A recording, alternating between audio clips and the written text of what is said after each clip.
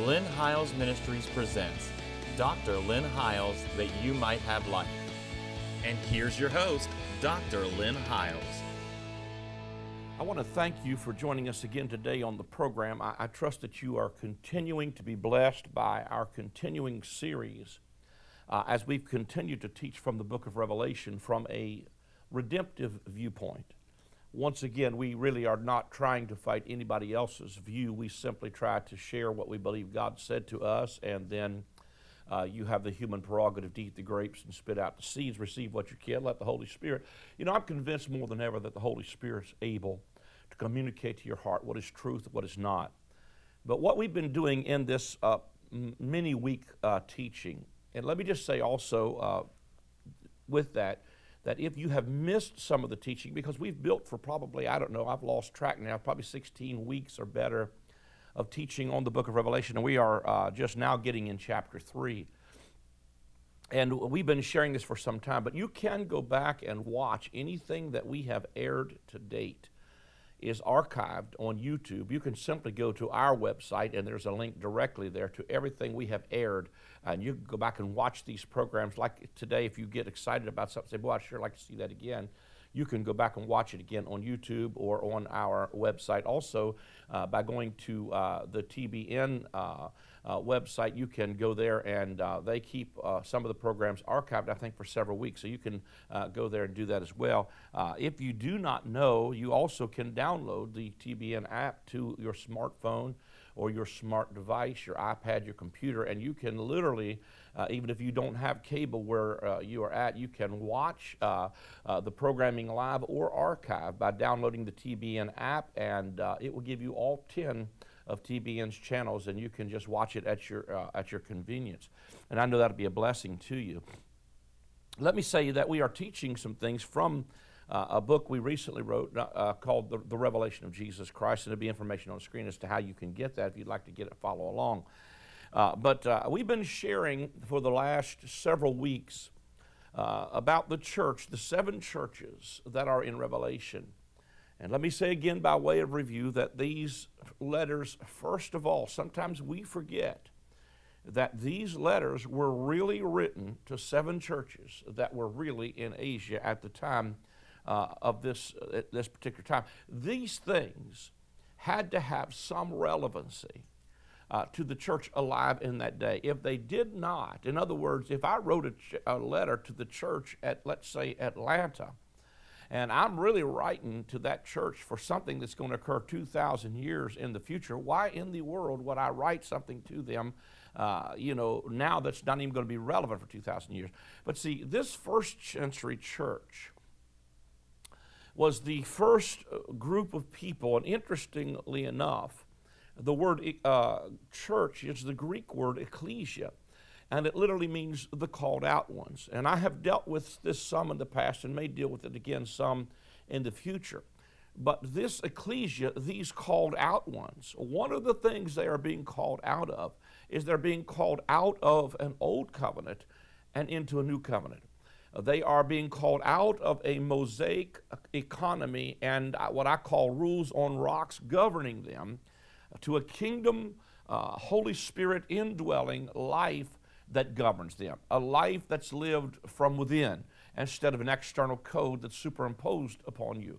I think when you see things like Romans, the 12th chapter, I like it from the Woost translation where it says, stop assuming an outward expression that does not come from within you, but change your outward expression to be fashioned after the real you, the inward you.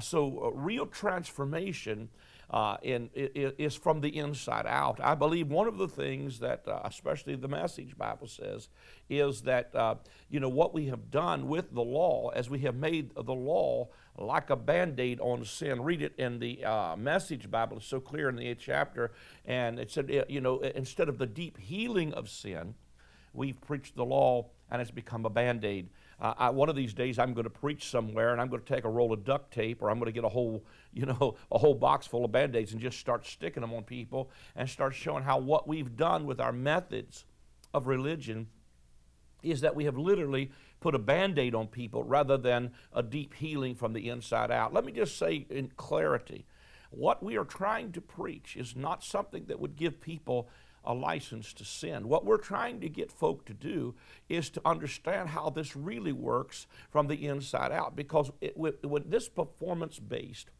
labor and sweat religious system has made us fail over and over and over again. But I tell you, I'm excited about learning an interdependency on the Holy Spirit, who is my teacher, who is able to convince me of righteousness. It's able to convict me of areas of my life that need to be changed, because he's not just some external code that somebody wrote and said, here, keep the rules. This is him living his life, not just out there somewhere, but in and through me. Jesus gave his life for me, but he also gave his life to me.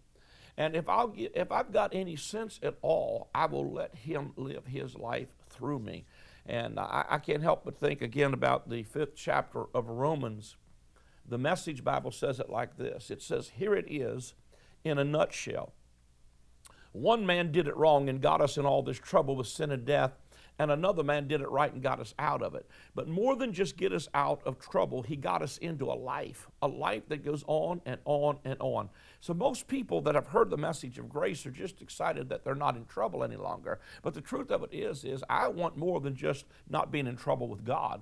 I want to receive this life. It's the abundant life. It's not just for when you get to heaven. It's the abundant life right here, right now. Jesus said, I came that you might have life and that you might have it more abundantly. That's why we call this program That You Might Have Life. Jesus came to give you the best life on the planet. That being said, I want to get over here today and begin a new church. We've been for the past several weeks dealing with Thyatira. Today, we're going to deal with Sardis. And so if you want to open your Bible, I'm in the 3rd chapter of Revelation. I want to read the text, and then we'll begin to make some comments.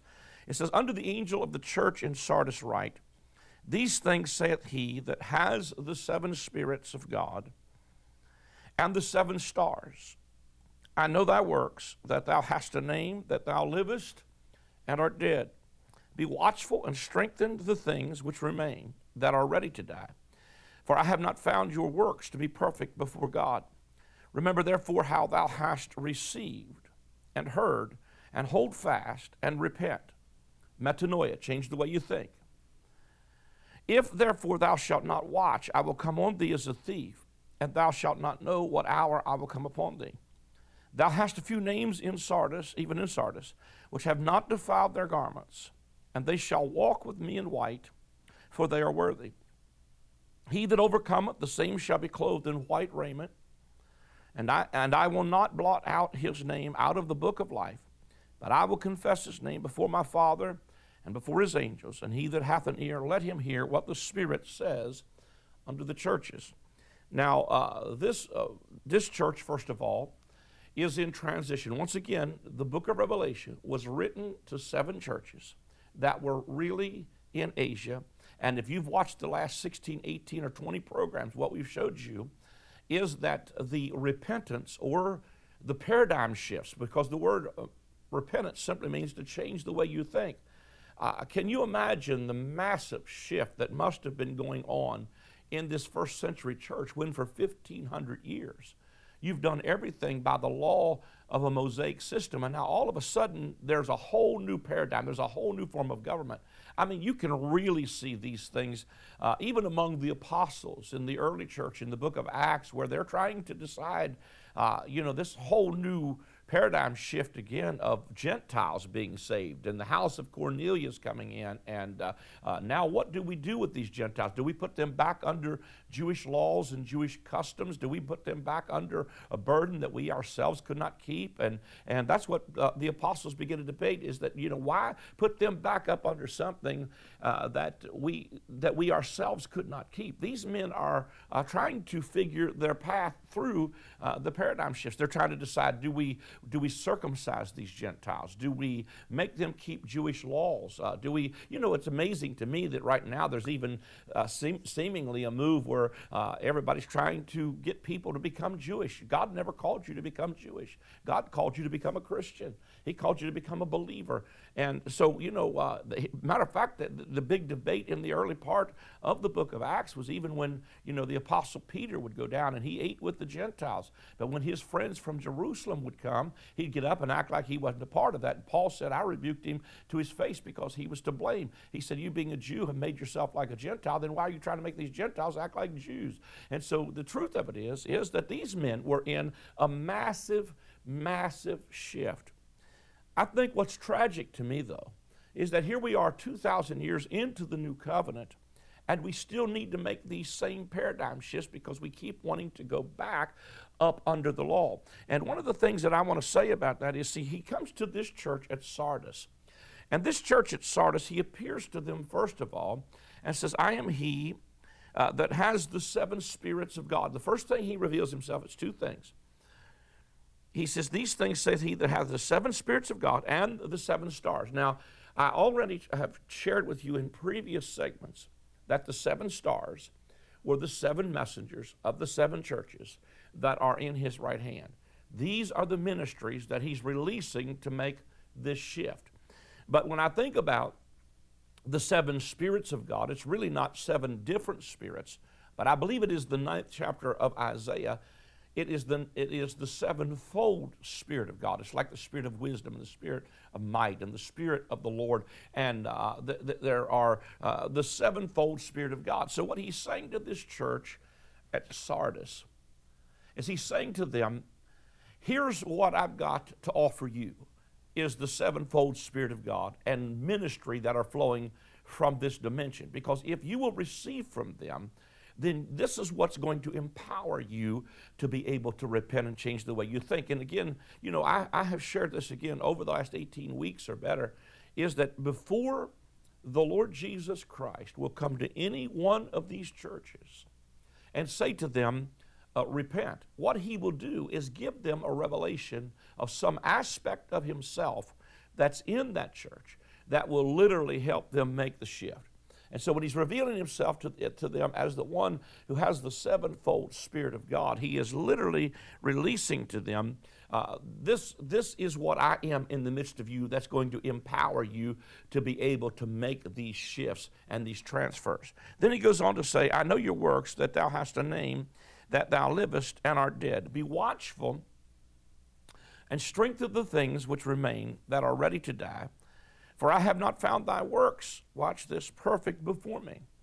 Remember therefore how thou hast received and heard, and hold fast and repent. If therefore thou shalt not watch, I will come on thee as a thief, and thou shalt not know what hour I will come upon thee. Thou hast a few names, even in Sardis, which have not defiled their garments, and they shall walk with me in white, for they are worthy. He that overcometh, the same shall be clothed in white raiment. And I will not blot out his name out of the book of life, but I will confess his name before my Father and before his angels. He that hath an ear, let him hear what the Spirit saith unto the churches. Now, I think that's powerful that he would say this. In other words, what he comes to this church at Sardis, and he says to them, look, I want to reveal myself to you as the one that has the 7-fold Spirit of God, so that everything you need to make the transition and come to repentance is going to be supplied to you by the 7-fold Spirit of God and by these 7 stars that are in my right hand. In other words, I'm going to give you the kind of ministry that's going to release a word to you that's going to be able to help you make this paradigm shift. Now, he says to them, I know your works, and that thou hast a name, that you live, but you're dead. You know, one of the things to me is that we can have an appearance of being alive and really not be alive at all. I think sometimes we think that being alive means we've got to shout and a dance and a lot of lively stuff going on in our churches. And listen, I'm certainly not against that, because I'm Pentecostal in my roots, and I love the Pentecostal paradigm. But I'm also aware that that's not everybody's cup of tea. There are some folks that write in, for instance, even concerning our ministry, And they love it when I'm in the studio, and they love it when I sit here and talk to the camera and very calmly, matter of fact, teach the Word. And some of them don't like the paradigm where I'm in a service where I'm just preaching and, I'm just reared back like a hammer on a Winchester, so to speak, and preaching. Then there are those that call in and say, well, we really like that dynamic. We like the excitement of the shout and the holler and the preaching and the good preaching.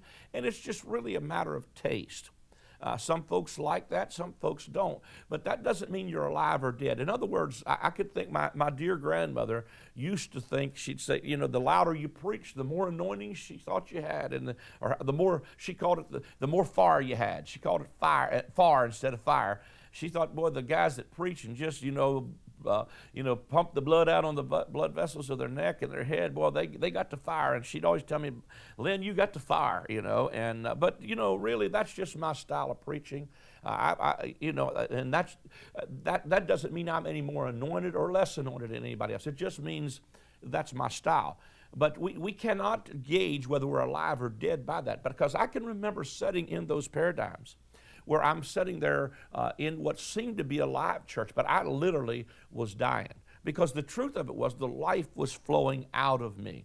The whole thing that he's beginning to talk to them about here is, first of all, he talks to them about their works. He said, I've not found your works to be perfect before me. And he said, remember therefore how thou hast received. In other words, go back and remember what you've already received and heard, and hold fast to that. And if you don't watch, he said, I'm going to come upon you like a thief, and thou shalt not know what hour I will come upon thee. I'm going to save a segment just to talk about him coming like a thief. But he said, but you have a few names in Sardis which have not defiled their garments, and they'll walk with me in white, for they are worthy. He that overcometh, the same shall be clothed in white raiment. I will not blot out his name out of the book of life, but I'll confess his name for my Father. The issue to this church, I believe, is one of a righteousness consciousness. You say, what do you mean? Because he says, if you overcome, you're going to walk with me, you're going to be clothed, the same shall be clothed in white raiment. He tells them to keep their garments. He said, there are a few names even in Sardis which have not defiled their garments, and they shall walk with me in white, for they are worthy. And again, he said, he that overcometh, the same shall be clothed in white raiment. And I will not blot out his name out of the book of life, but I will confess his name before my Father and before his angels. So the whole concept here is that the garment that you have is a white robe. It is a white garment. It is a robe, if I could say it like this, of righteousness. There's other places in the book of Revelation where it says, for the fine linen is the righteousness of the saints. And so what I'm hearing him say to this church at Sardis is he's saying to them, walk before me. In other words, remember what you had already received. Now, I believe that the reason that this church had a name for being alive, but they were dead, was because they still are trying to make this righteousness thing work through the works and labor and sweat of human effort. And I believe that's what spots the garment and makes the garment polluted, because the righteousness that we have, if this robe of white and righteousness is denoting the righteousness of God that we have put on the Lord Jesus Christ, that we have because of the abundance of grace and the gift, and I want to emphasize that, and the gift of righteousness, we reign in life by one Christ Jesus. And what I begin to see was that this robe of righteousness is something that was given to us as a gift. What begins to sap the life out of us is when we think we got to work and labor and work and make our works perfect, so to speak. What you're going to always find out is that your works are never going to be quite good enough to be declared righteous. I want to share this scripture. I believe it is in the book of 2 Corinthians, the 3rd chapter. It says this. This is 2 Corinthians, the 3rd chapter. This is the King James Bible. Verse number 6, it says, who also has made us able ministers of the New Testament, not of the letter, but of the Spirit. For the letter killeth, but the Spirit gives life. The paradigm again here is law and grace. The letter, Old Covenant, kills, the Spirit gives life. So when he says you have a name that you live but you're dead, it to me appears to be a church that's very religious, and they've got the appearance of being very much alive, but the truth of it is the life is running out of them. And then he goes on to say, but if the ministration of death written and engraven on stones was glorious, so that the children of Israel could not steadfastly behold the face of Moses for the glory of his countenance, which glory was done away, how shall not the ministration of the Spirit be rather glorious? For if the ministration of condemnation be glory, how much more does the ministration of righteousness exceed in glory? For even that which was made glorious had no glory in this respect by reason of the glory that excels. For if that which is done away was glorious, how much more than that which remaineth is glorious? Seeing then that we have such hope, we use great plainness of speech. Now, I just want to stop there for a moment and tell you that when I think about this church at Sardis, he said, you got a name that you're alive, but you're dead. He's still trying to get this church once again to make the paradigm shift from an old covenant mentality to a new covenant mentality, because if you are preaching the law, it will literally kill. It will shut up faith. As a matter of fact, 1 Corinthians, again, I believe it is chapter 15, verse number 56, says that the sting of death is sin, and the strength of sin is the law. But it's what we preach over American pulpits every week. Now, what I'm trying to get us to see is he's trying to get this church to change the way they think and to remember what they have already received. Because what you've already received was a robe of righteousness that was based on a gift that was given to you, because one man was literally made sin so that we could be made the righteousness of God. My garment that I have on is not on the basis of my works or perfection, because if you're trying to approach God based on that, you are always going to be weighed in the balance and found wanting. As a matter of fact, the scripture tells you that the purpose of the law in Romans chapter 1 and chapter 2 is he literally indicts everything and everyone until he comes into chapter 3 and all the world. He said the purpose of the law was that all the world would become guilty and that every mouth would be stopped, so that at some point you would realize there's none righteous, no, not even one. Nobody, not even Moses, made it in by the works of the law, so God is going to always find that your works based on the law are not perfect. That you cannot, if there was a commandment that could have been given you life, then verily righteousness would have been by the law. Now, what I'm simply trying to say by that is that he's saying to this church here, if you sit under that administration of death, you got a name that you're alive, but you're really dead. I literally remember as a young man sitting in church, and I want to say this too in all fairness, those men that taught me that and taught me what they did it because that's what they knew at the time. All of us have, when people, hear me preach a lot of times today, and I can kind of mimic how they used to preach that stuff when I was growing up. And they said, well, you do that awful good. And it's because I was one of them. I used to preach like that. And see, where we're at really, even as you flip the channels of this television set today, you're going to see a lot of people that are different levels of coming into the message of the grace of God and the new covenant and the kingdom of God. Because I'm telling you, it is literally sweeping the nations. And we are all tweaking, correcting, and bringing some clarity to what God is saying to us. But the truth of it is, I am so excited about where we're at, because we're in such a massive paradigm shift where we're beginning to realize, hey, I don't have to live in that administration of death. Like I said, I sat right in church, and I was like that. Man, I was like that Cheerio commercial that I used to see on television. That boy was pumping a bicycle up a hill, and it said, this boy is running out of steam. Can I tell you, that was me sitting in churches. This boy was running out of steam, because the more they preached rules and regulations and laws, and a lot of it was not even biblical stuff. It was traditions and concepts and ideas of men, and it was literally sucking the life out of me. And the whole time I'm talking about, boy, we're alive.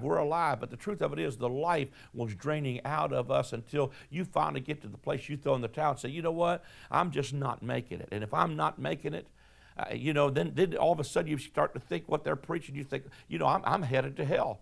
And if I'm headed to hell, And I'd feel like I needed to get saved every week. And what I'd do is I'd go to the altar again and again and again until I finally got tired of thinking, man, I've lost my salvation. I've got my salvation. He loves me. He loves me not. He loves me. He loves me not. I hope I die on he loves me. But the truth of it is, he loves me. He loves me. He can't stop loving me. My salvation is not that volatile. I am secure in the fact that God's salvation is not only for me when I got born again, but it's still working in me. It's still producing the peaceable fruits of righteousness. So when I see this church and he's saying to them, you need to repent and hold fast to what you have, I'm thinking about a righteousness.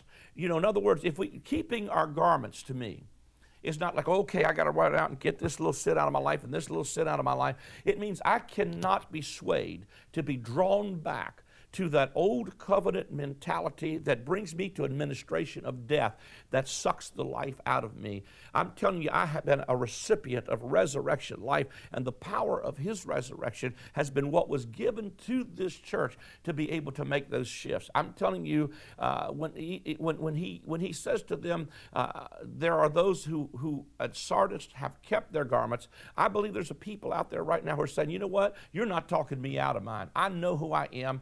I know that I received this righteousness as a gift. And I want to say to people, look, as I look straight into this camera and say to you, what part of gift don't you understand? I'm telling you it's a gift.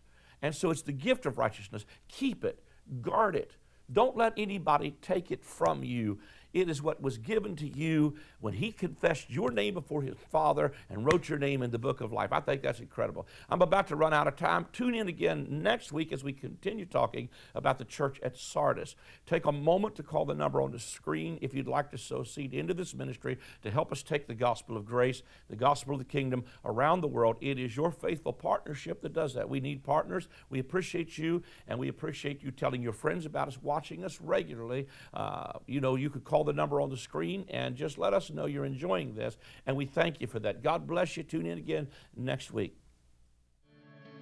For anyone struggling to understand John's writings in Revelation, this book provides true, biblically based answers. Through detailed insights into the letters John wrote to the 7 churches of his day, you will learn how to avoid the mistakes of the early church to overcome today's trials and tribulations. This book will provoke you to thought and dialogue, bringing greater clarity and revelation of Jesus Christ.